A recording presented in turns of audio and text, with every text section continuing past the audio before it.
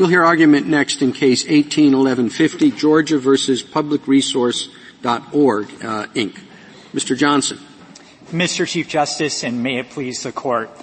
The 11th Circuit held that annotations to Georgia's official code are categorically ineligible for copyright protection.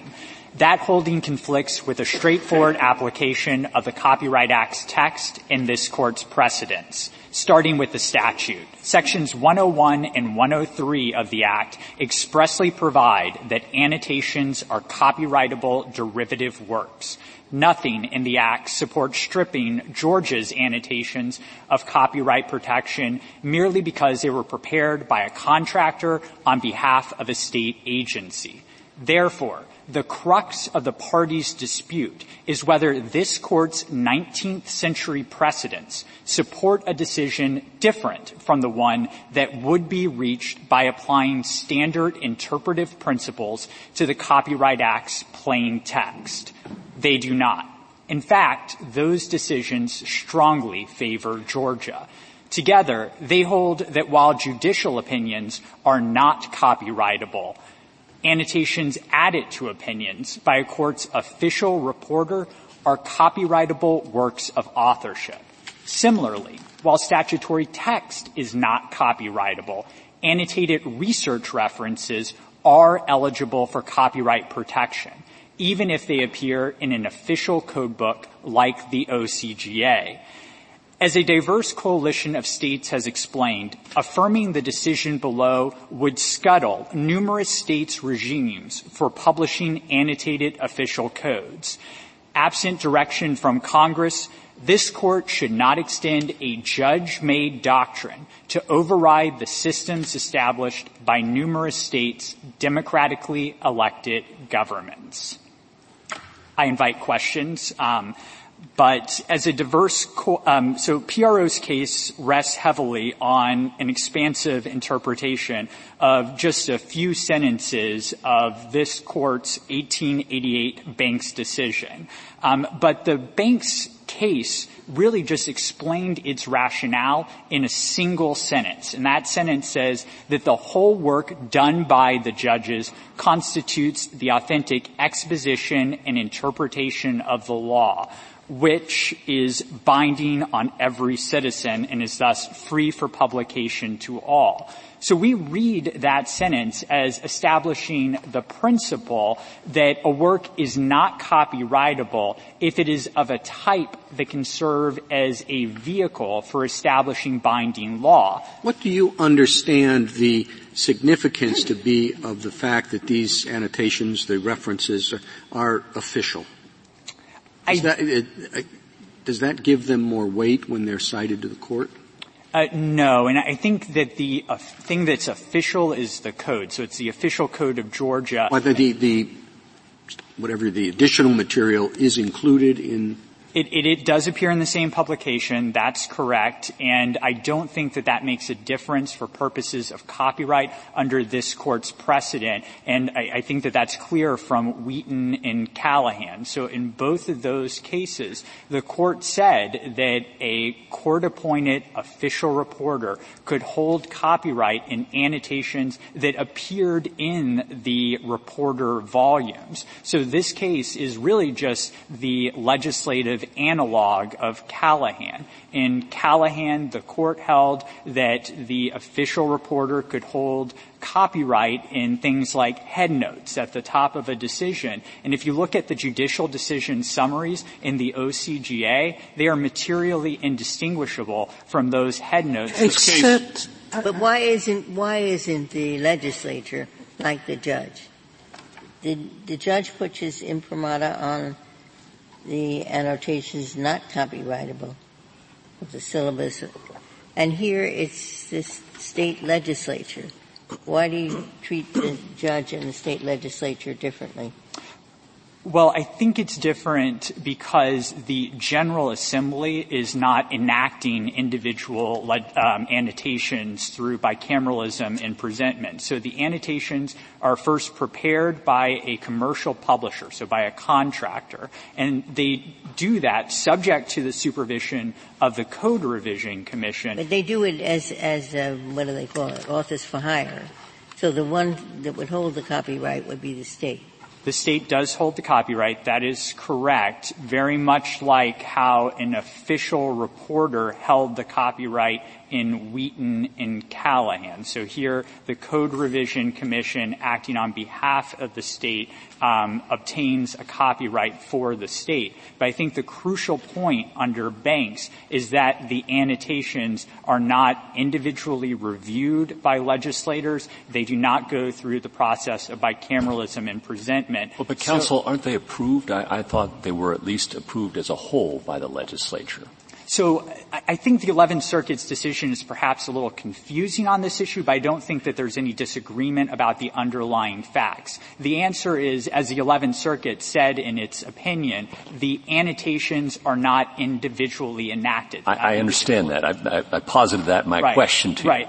Aren't they approved as a whole by the legislature? So what the legislature does every year is passes a Revisor Act, and the Revisor Act reenacts the code, including OCGA 111, which calls for the statutory text to be merged with the annotations. Okay. All right. So if that's the case, and you include the word official on it, presumably you're doing that to create some value for the reporter. Why would we allow the official law enacted by a legislature, equivalent of being approved by the judge in annotations, as Justice Ginsburg indicated, why would we allow the official law to be hidden behind a paywall? So I don't think that adopting our position would cause the official law to be hidden behind a paywall. First, the law is available on Lexis's website. And also PRO is free but not the official annotations that the legislature has in some fashion or another given its official approval to. The annotations are not the law, so the law is not behind a paywall. Also, the annotations are available. Well, you're not arguing that it's purely — I thought you had disavowed the argument that it's only things that bind for which copyright's unavailable.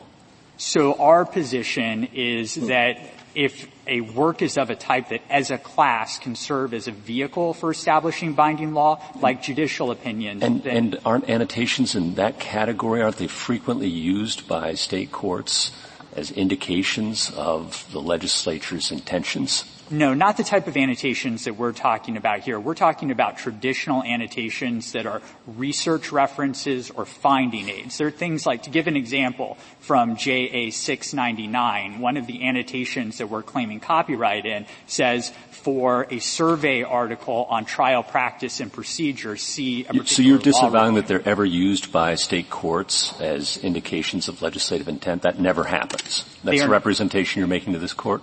Yeah, the annotations would never be used as an indication of legislative intent like you would cite a legislative history material. Why does no, does that apply to all of the annotations in the official code? Does it apply to annotations made by the Georgia Bar? So it applies to all the annotations we're claiming copyright in. The Georgia Bar, I think of those as comments, not necessarily annotations. They're provided by the Georgia Bar Committee to the Code Revision Commission. The Bar Committees ask that they be included in the code, and often the people who write them are involved in actually drafting the statutes. Georgia courts do cite those comments, but we are not claiming copyright in those annotations. PRO is free to copy them, and in fact, they appear in West's unannotated or unofficial. What is the theory that distinguishes those annotations from the other annotations? I think that first of all, the author is different. So it's the state bar. The state bar, if it wanted to make a copyright claim, would have to be the one that's making the copyright claim. I don't think that I think probably those would not be copyrightable if the state bar was trying to make a copyright claim. Why? I think there could be maybe a debate or dispute about this, but I think that they probably would not be copyrightable because they are offered for the purpose of providing a gloss on the text, the drafter's intent for the statutory text in some cases, and courts in Georgia have treated them as such. Why would the Georgia bar have particular insight into the intent of the legislature in enacting a provision of law? Well, often my understanding from reading the introductory text to these comments is that they're often drafted by people who were involved in drafting the legislation. So even though a bar committee member isn't in the legislature, they're often involved in assisting with the drafting of the legislation. Now, but perhaps a lot of people could be involved in the drafting of legislation. It could have been proposed by some interest group. It could have been something that was worked on by a law professor. So what distinguishes those would be copyrightable, wouldn't they be if somebody like that wrote an article? So what distinguishes them from the comments of the Georgia bar? So I think it's perhaps different because the Georgia bar has specifically asked for these comments to be included in the OCGA, and Georgia courts have treated them as having some authoritative weight. So I think that that's what makes it different. But I want to stress that the comments are not at issue in this case. So I'm just trying to give my best views about whether those are copyrightable or not. I didn't actually, in reading this brief, understand that. I'm not sure the court below did, because they relied on the comments as one of the reasons for why this was attributable to the state, for the very reasons you're giving, that the state asked for them, that the state commission who prepares them is involved generally in the drafting of the law. And so I don't think they separated out that the only thing you were seeking copyright protection for is the research comments and tell me exactly which part of the annotations you're seeking. It's the materials listed at JA 496 to 497, and I can march through those. No, that's helpful, all right. But I do have a question. If I read Wheaton says anything prepared by the judge can't be copyrighted. That includes headnotes, which are comparable, I think, to summaries that might be included in these annotations because it's prepared by the judge. It remands to see if Wheaton was not an independent contractor and was an independent contractor and actually sought the copyright. Banks says if you are a separate entity, you can do this. But this is a work for hire. And I go back to what Justice Gorsuch was asking you. The state is the one who's requiring this to be done. It reviews it. It approves it. It is setting it out there as a merged document with the actual laws. It may have merger doesn't mean it's actual law, but neither are headnotes actual law. Dicta is not actual law. And no one's arguing, you're not arguing under Banks or any of the other cases that the state couldn't get a copyright in headnotes it prepares or in the dicta in its judicial opinions. So why isn't authorship really the most important factor? I think if it's going to explain the law, either by reference to comments or by reference to cases that reflect its intent, isn't that an explanation, an official explanation of the law? So I think we win if authorship is the standard, and I think that that's basically the United States' test, and the United States agrees that we win under that standard. And on the question of what are No, it doesn't, because it sort of limits it. It thinks that it's not official in some sort of unofficial way, even though it's approved by the legislature, it's merged, by its very terms. It's a contract for hire, which means you treat it like an employee. If a law clerk prepares my head notes or my summaries, I don't think I can get he or she can get a copyright in it. I don't think I can get a copyright in it, even as a work for hire. Well, I think that the answer can't be that the fact that this is an official document makes a difference for copyright purposes under Wheaton and Callahan. Again, those were official reporters. And if the officialness of the document renders it uncopyrightable, then all state government documents in some way are official. They come from the state government. But the one thing that we know is that Congress made the policy determination to allow state governments to have copyright. And it's important to emphasize that Congress did this with a 1959 study and 1961 report in front of it saying that annotations by state government employees are copyrightable under Mr. Johnson, current law. Why does Georgia have an official annotated code? Like, why not just an official code? I think it's for the benefit of readers so that those finding aids are present, and I think the reason why they made it official is because they wanted to have an annotated version subject to a price cap so that it would be available to people at a relatively low price. Probably governmental. Look, I thought this isn't that difficult. If a judge does something in his judicial capacity, it is not copyrightable. If a legislator does something, or a group of legislators, in their legislative capacity, it is not copyrightable. Well, who cares who the author is? There are public policy reasons that have existed forever in the law that you make those two things not copyrightable. The executive is harder to separate out, but you could do it. Now that, I think, is basically the SG's position.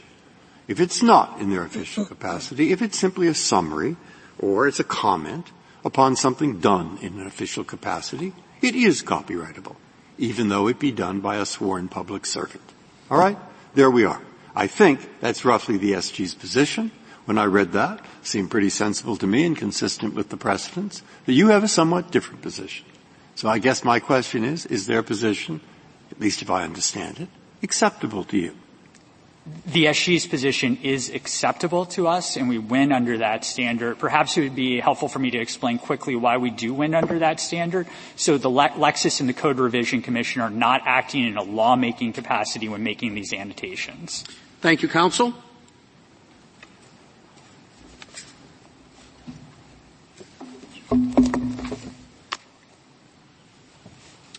Mr. Yang? Mr. Chief Justice, and may it please the Court, this Court in Banks determined that there was a consensus that no copyright exists in a work by, quote, judicial officers in the discharge of their judicial duties, unquote. Banks then held that a judge who in his judicial capacity prepares an opinion or decisions and other materials is not regarded as the author within the meaning of the copyright statute. Those principles from the judicial context also apply in the law-making context. So, if a lawmaker acts in his capacity as a lawmaker and creates a work in the discharge of his law-making duties that is within the process for creating law, no copyright exists. Now, in this case is going to be controlled, however, by Callahan. Callahan upheld a copyright in annotations to judicial decisions by an official court reporter, a salaried public officer of the court who was appointed and removable by the court.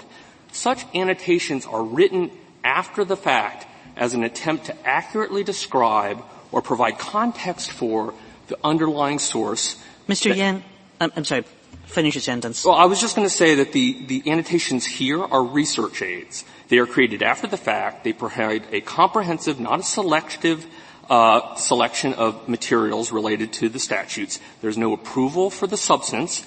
And in fact, the context is easier than Callahan because it's made Don't by... Don't finish it that far. Okay. All right. I'm happy to stop.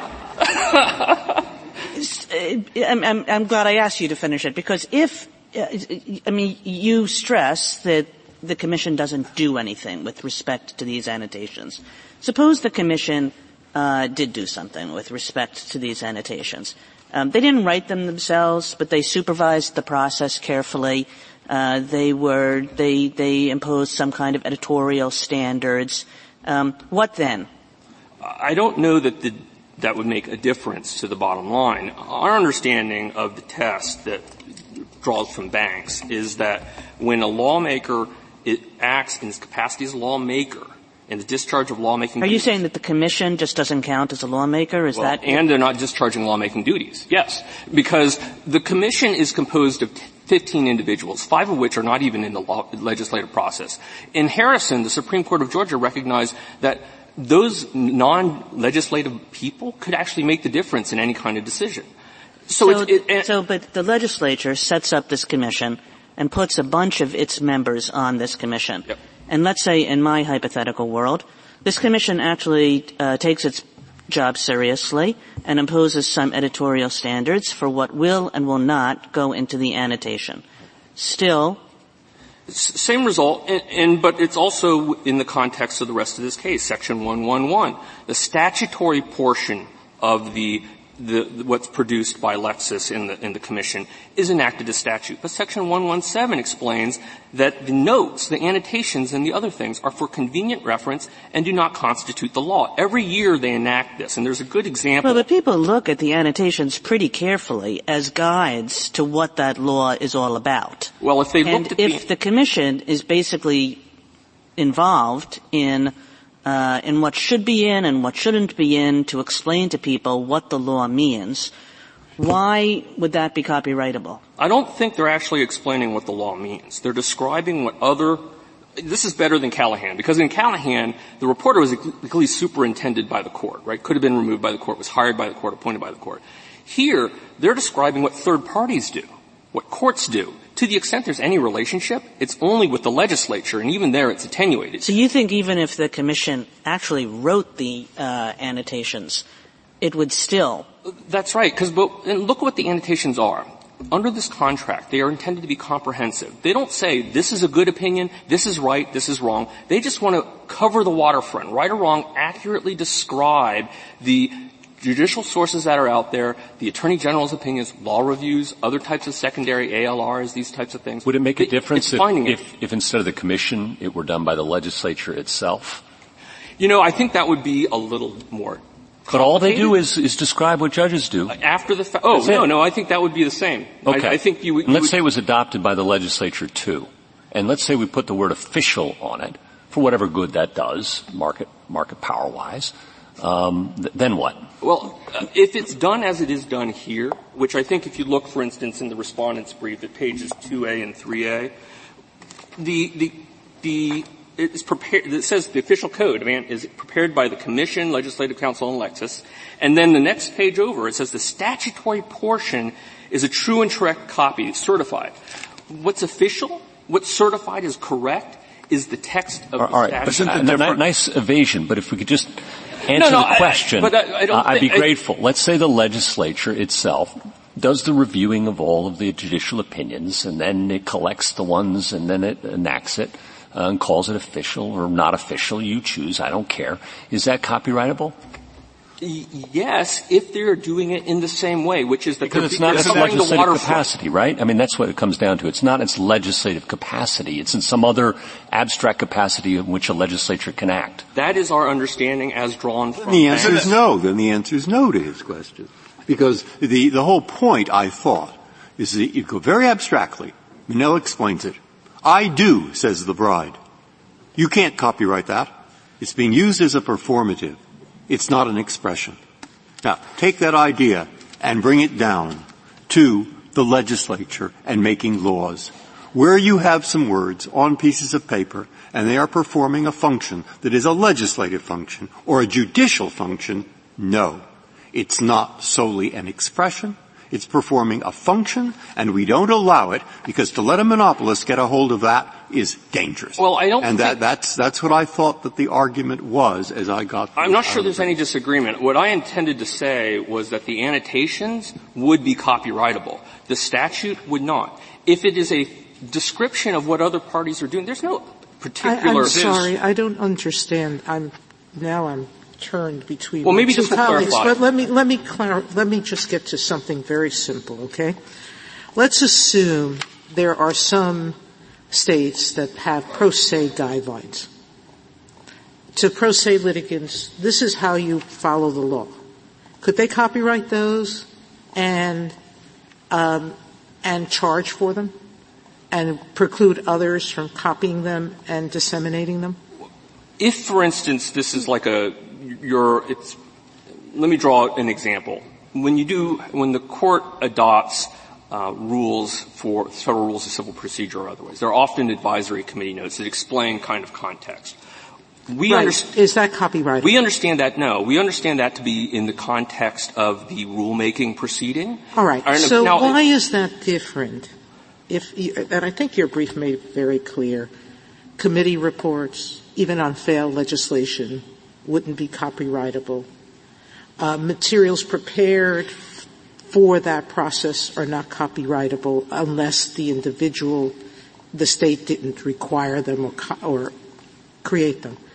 So why is it that an official guide to an official code where the annotations merge with that code that are prepared by the state, why aren't those copyrightable? Why aren't they like? There's a few things that are, I think, incorrect in the premise. One, if you look at Callahan, you had annotations by the official court reporter, superintended by the court, combined in a single volume, still copyrightable. So the fact that they're together, not relevant. Second, when we're talking about annotations here, we're talking about a description of case 1. Case 1 says the statute means X. Case 2 means the statute means Y. They reproduce both of them. They're not saying that one is right or wrong. Suppose the commission, when it supervised, part of its supervision, it looked over the annotations and it picked out a few that it thought were egregiously wrong in terms of interpreting the law. Would that make a difference? I think it would start to be a little harder. It starts to sound more like post-enactment legislative history if it were done by the legislature. A little bit harder, but that's still copyrightable if the commission is saying, no, that's an incorrect interpretation of law? We'll take out that annotation? I think because the commission is, again, making an observation with respect to what these other parties do. They don't have any particular expertise. It's not the legislature itself doing this. Okay, now I'm going to go back to Justice Gorsuch. How about the legislature? Well, if the legislature did that, I think there would be a question whether that is part of the legislative process. Isn't that banks? Isn't that potentially, Justice Gorsuch's hypothetical, the distinction between Banks and Callahan, or not? Well, I think Banks... In other words, can't you give up that hypothetical and still win? I think we could give it up, but let me take a step back and say we can start looking to the fringes of this case, but when we look at the core of what this is about and the way that this has arisen, this test that we think flows from Banks and Callahan is one that it takes care of the real-world consequences here. Thank you, counsel.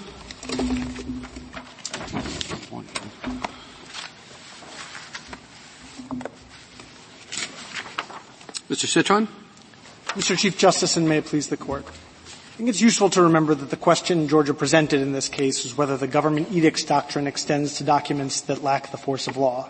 The answer to that question is clearly yes. The United States agrees with us that it has to be yes. That's required by the Court's decision in Banks, and it seems necessary unless legislative history, agency guidance documents, unpublished judicial decisions are going to be subject to copyright.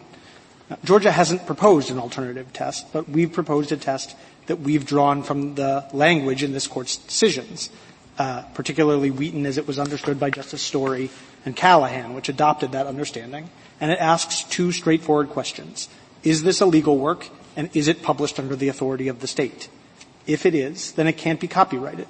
And that makes sense, because states don't publish authentic state legal works for the purposes of making money or maximizing profit. They publish them so that people will understand their legal obligations. And so you do not need the copyright incentive to ensure that these works get made. Why is it different if the state, or is it? The state hires an official historian. The historian's job is to write the history of the state of Georgia. After a committee reads it and says yes, and they stamp it official, they have a copyright contract, so the state gets the copyright. Is it copyrightable?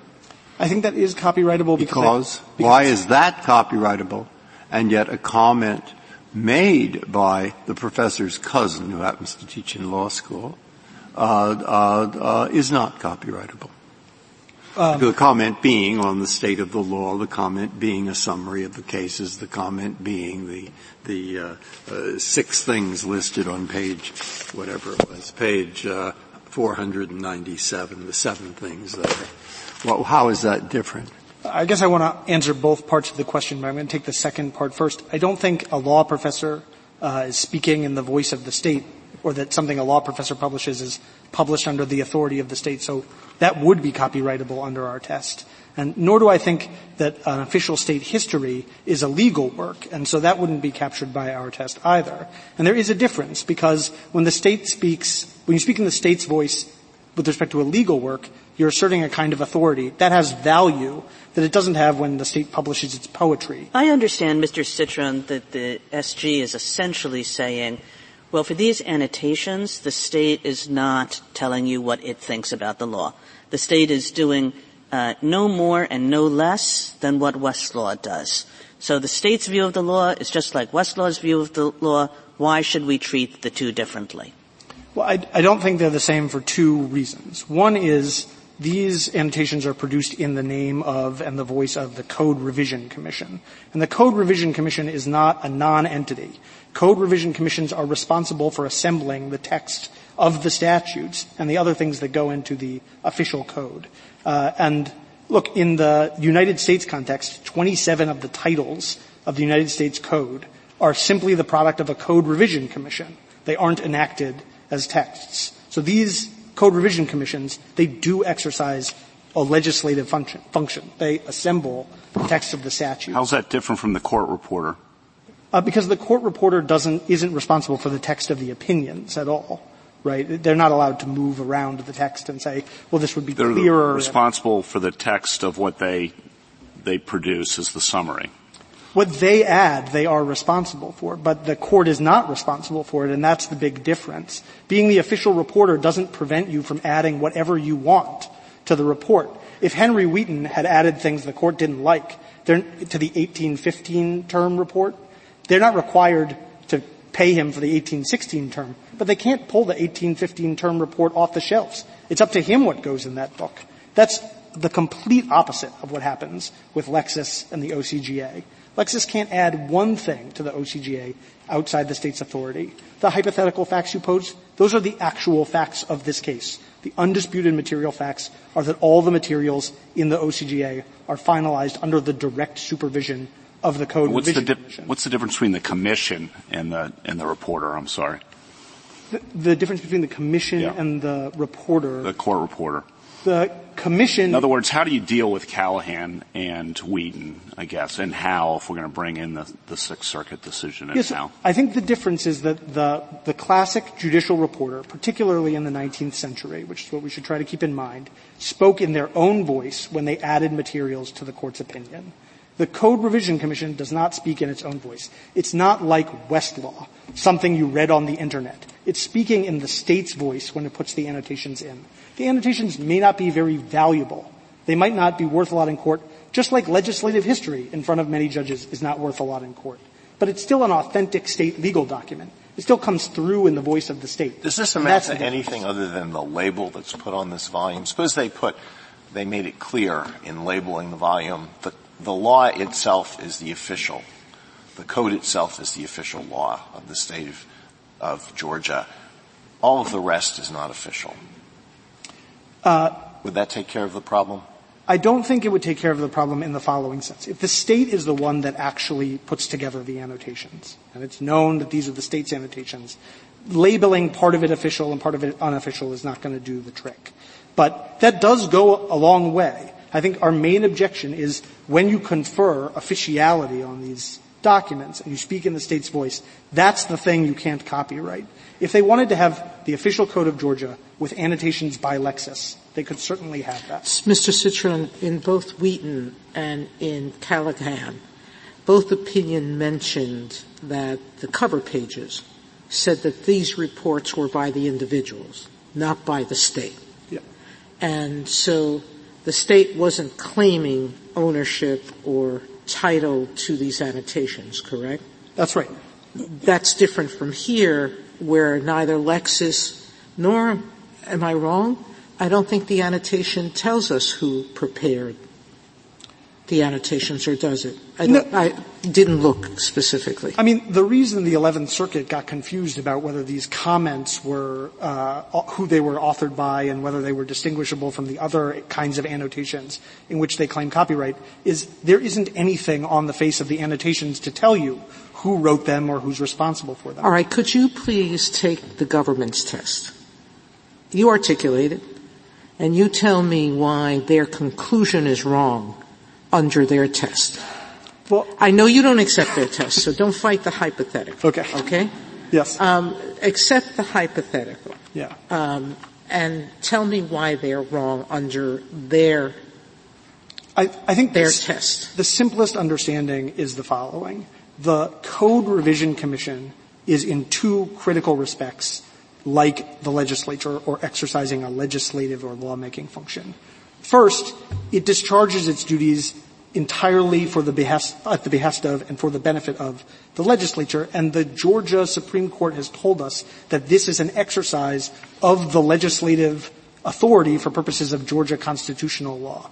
So trying to draw some line between the Code Revision Commission and the legislature would be, I think, inauthentic. On top of that, Code Revision Commissions are exercising a legislative function. They assemble the text of the statutes. If you were to adopt a rule that the Code Revision Commission does not speak for the state, in states like New York, where the statutory text is put together by a Code Revision Commission, you could copyright the statutory text itself, because those statutory texts are just evidence of the law. They're not binding or the force of law vis-a-vis the statutes at large or the like. But for Section 105, Title 42 of the U.S. Code could be copyrighted too. Mr. Schiffman, may I ask you a basic question of what matters here? One thing is that the annotations have the official state imprimatur. And you say that that's what matters. But why instead shouldn't it matter that these annotations are in no sense the law? They're just useful information on how the law has been interpreted and applied by others. I think it's what you mean by in no sense the law, which is, I think, a complicated concept. When it bears the state's imprimatur, it is the law in some sense. It may not be worth very much. The state can say, look, this is just informational. Just the way the IRS, when it puts out an FAQ about how to file your tax return, says, look, this is just informational. A court might take a different view of it. But when the state is telling you this is a good summary of the case, you're going to treat that differently. And it's not for nothing. Well, they're not saying it's a good summary or a bad summary. They may take comments from both sides, one interpreting it one way, one interpreting another way. They're useful aids to research. But you say that doesn't matter. That these are information, just information about how the law has been interpreted and applied without making any judgment whether those are correct or incorrect. The best I can say about it is this. My colleague said, I think the comments, which are often used by courts as an authentic source of law, probably shouldn't be copyrighted because they are offered as an intended gloss on the code. In their complaint, this is what they say the judicial annotations are there for. Quote, they must be carefully crafted by Lexis in order to illustrate and interpret the code sections of the OCGA. That's what they're there for. The state puts them there to illustrate and help interpret the code for its users.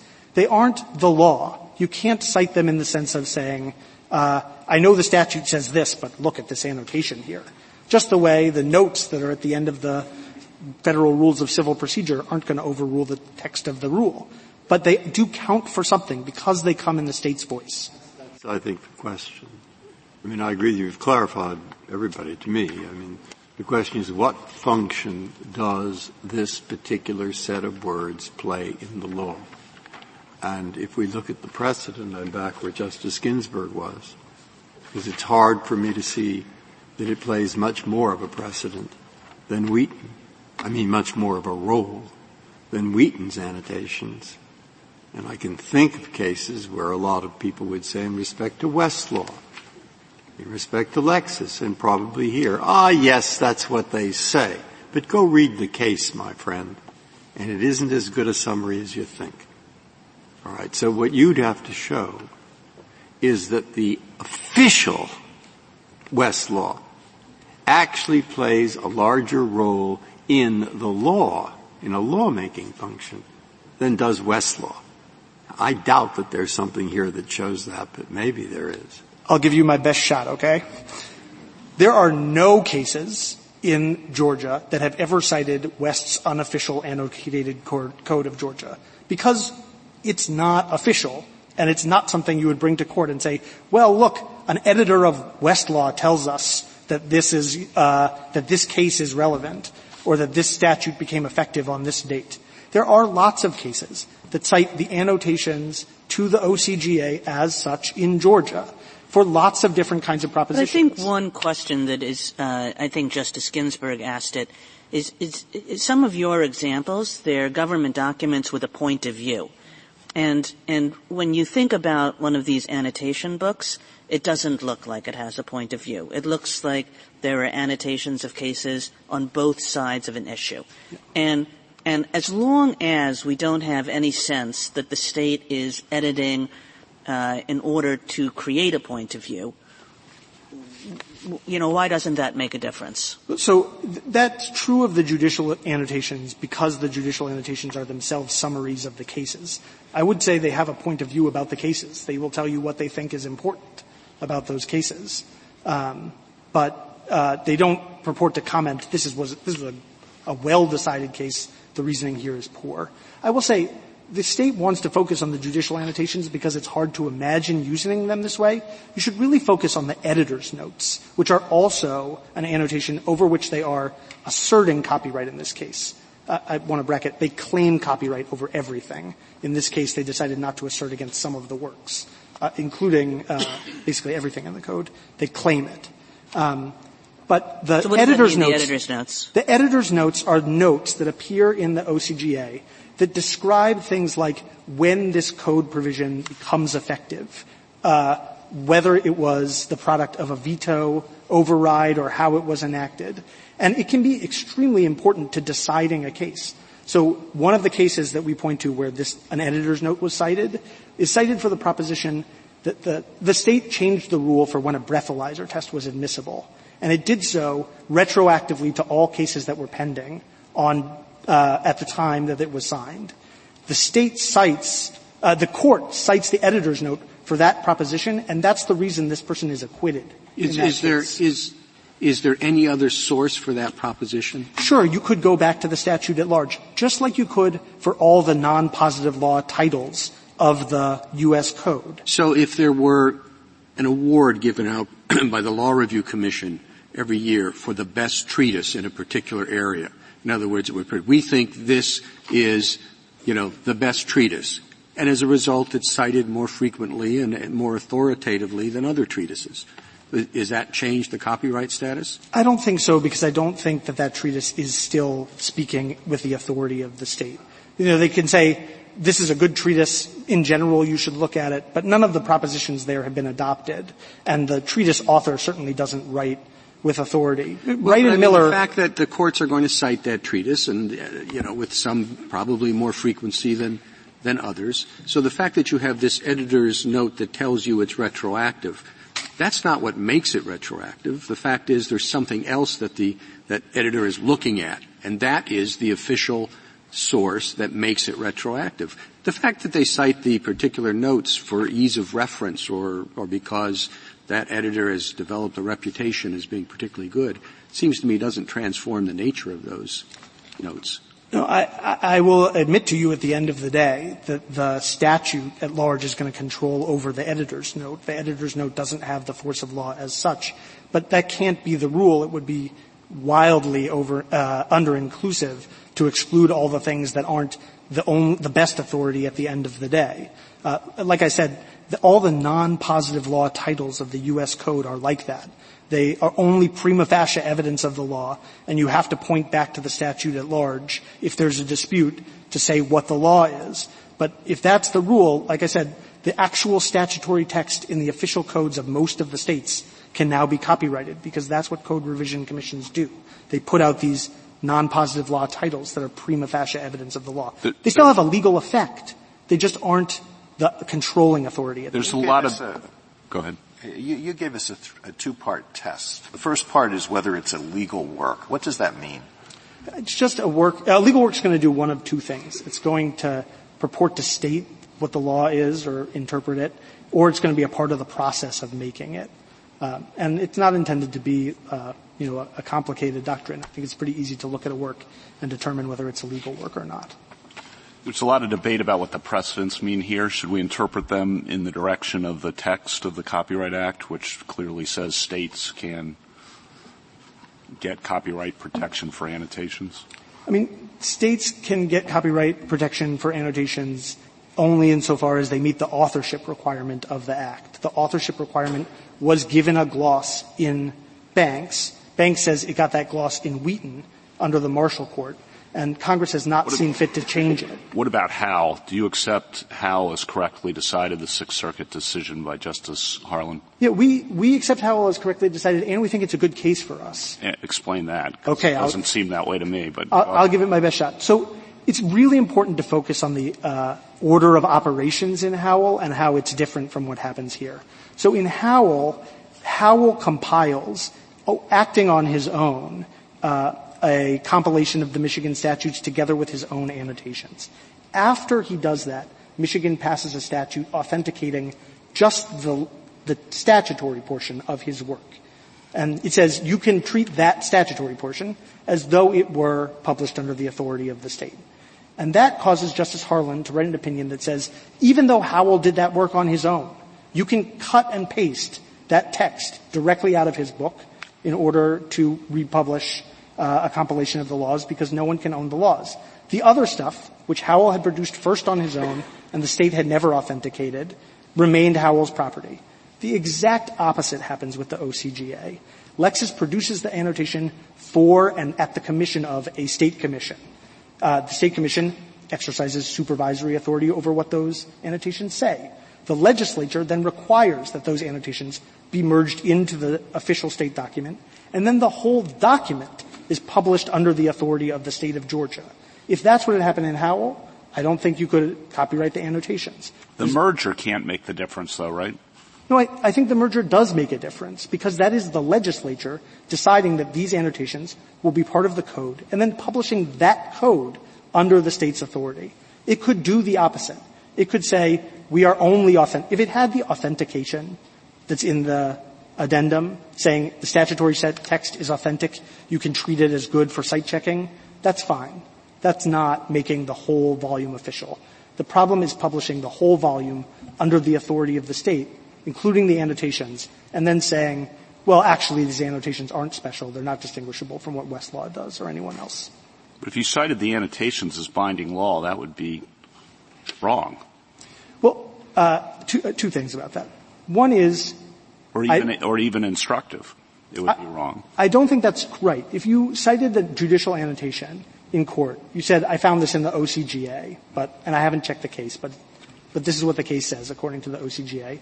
I'm not sure if the court would treat that as incorrect. That seems to be a plausible way to use it. The court would correct me if I'm wrong, the court would do its own independent research to determine the weight to be afforded that authority. Right, but it does that with lots of things that we all agree are the law for purposes of this copyright rule. Mm-hmm. Just like when agency tells you what one of its documents means. You're going to construe it. You're going to use your own judicial authority to attempt to determine what it means before accepting the agency's determination. But it still could be a good starting place.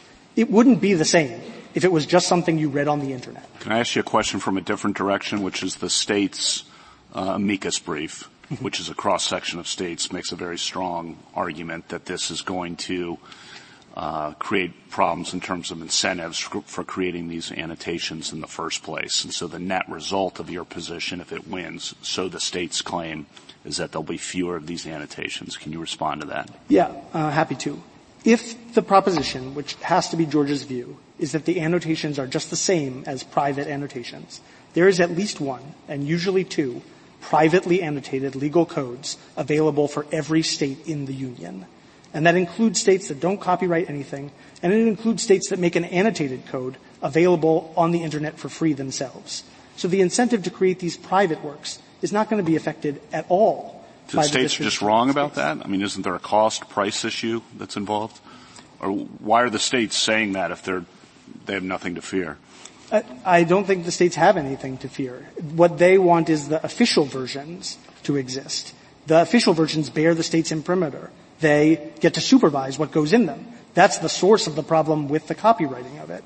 But the unofficial the annotations themselves will exist without regard to whether or not this kind of copyright. I thought that Mr. Johnson told me that they would be more expensive. Do you dispute that? I do dispute that in two respects. One is the actual useful versions of these codes are already plenty expensive. There's a lot of discussion of the cost for printed volume, but online access, which is what really most practitioners need to use, most people want to use, it's much more expensive than the $400. But even accepting that the price is lower, I think that favors us. Because what's going on there is an exchange of you're going to accept a price cap in exchange for the right to publish this officially, not for publishing the annotations. Because Westlaw makes the annotations and is allowed to charge 6 times as much. Lexis isn't going to agree to do the annotation work in exchange for a price cap. What it wants for the price cap is the right to publish it officially. I hope that makes sense. There's a good description of this in a brief from some former publishing officials that explain, if this is what's going on, Lexis is essentially being hoodwinked.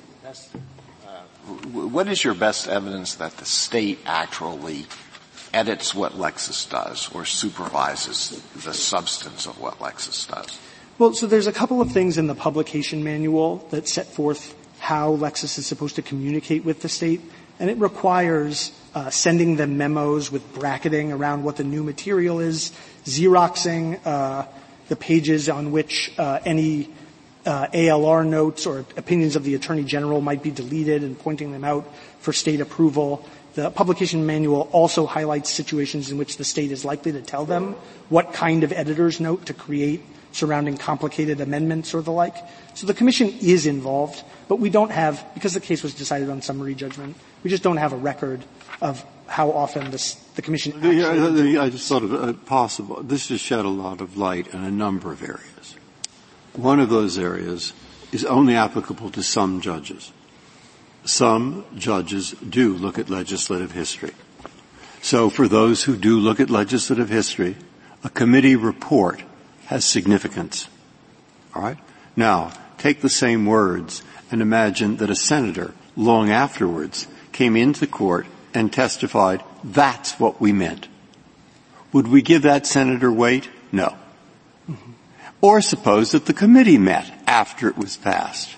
That's called post-enactment legislative history. Does that have some weight? Usually very little. And that's because that isn't normally their job. That isn't normally part of the lawmaking process. Thinking of that analogy, it seems to me that your case lies somewhere between the official post-enactment legislative history and over here the senator walking into the courtroom and just saying that's what I meant. Now, is that fair? Because I don't think you like me thinking that way. Oh, I'm comfortable with you thinking that way. And I think that that's one of the main points I've been trying to make here. There is a difference between being worth very little, but nonetheless being official, authentic state legal resource, and being worth nothing because you're not an authentic state legal resource. It's not even the senator walking in and testifying, right? What we need to compare this to is somebody from the New York Times walking in and testifying that this is what people had in mind when they enacted the statute. That's not good for anything because it's not a state legal resource. It doesn't speak in the voice of the state. And you can disagree about how much weight to give something that is nonetheless an authentic state legal resource. But that's the thing that makes the difference. And that, again, is the difference between these cases and Howell and Wheaton. Howell and Wheaton were allowed to add whatever they wanted. Presumably a certified copy of the committee report would not be post hoc. I think the point I was trying to make is post hoc or not might affect how much weight you want to give it. But the fact that it's a certified committee report is the thing that really makes the difference. Now, I understand Justice Ginsburg's question because I do think the comments troubled me, taking the government and petitioner's side.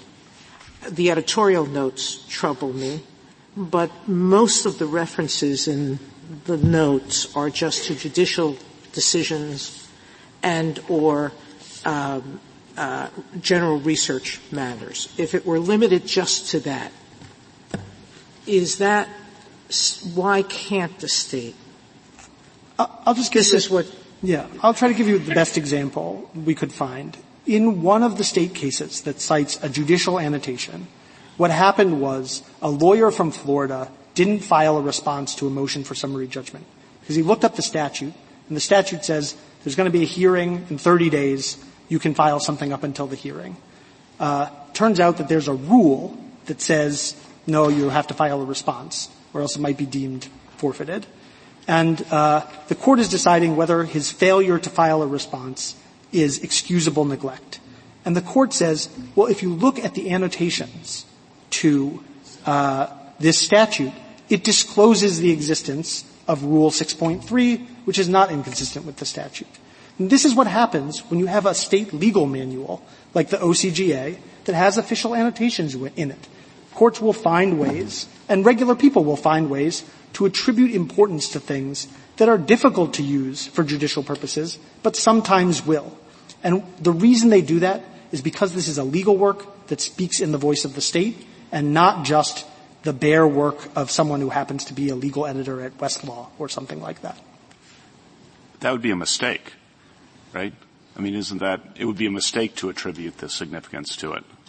I don't know if it would be a mistake or not. Under state law, it would be a mistake. I mean, what they did was attribute significance to the fact that you could find it there in the manual when they were trying to figure out. But under state law, that's wrong? Well, no, the state law would say that it would be wrong in construing the meaning of that statute, but it isn't necessarily wrong for figuring out what's excusable neglect, right?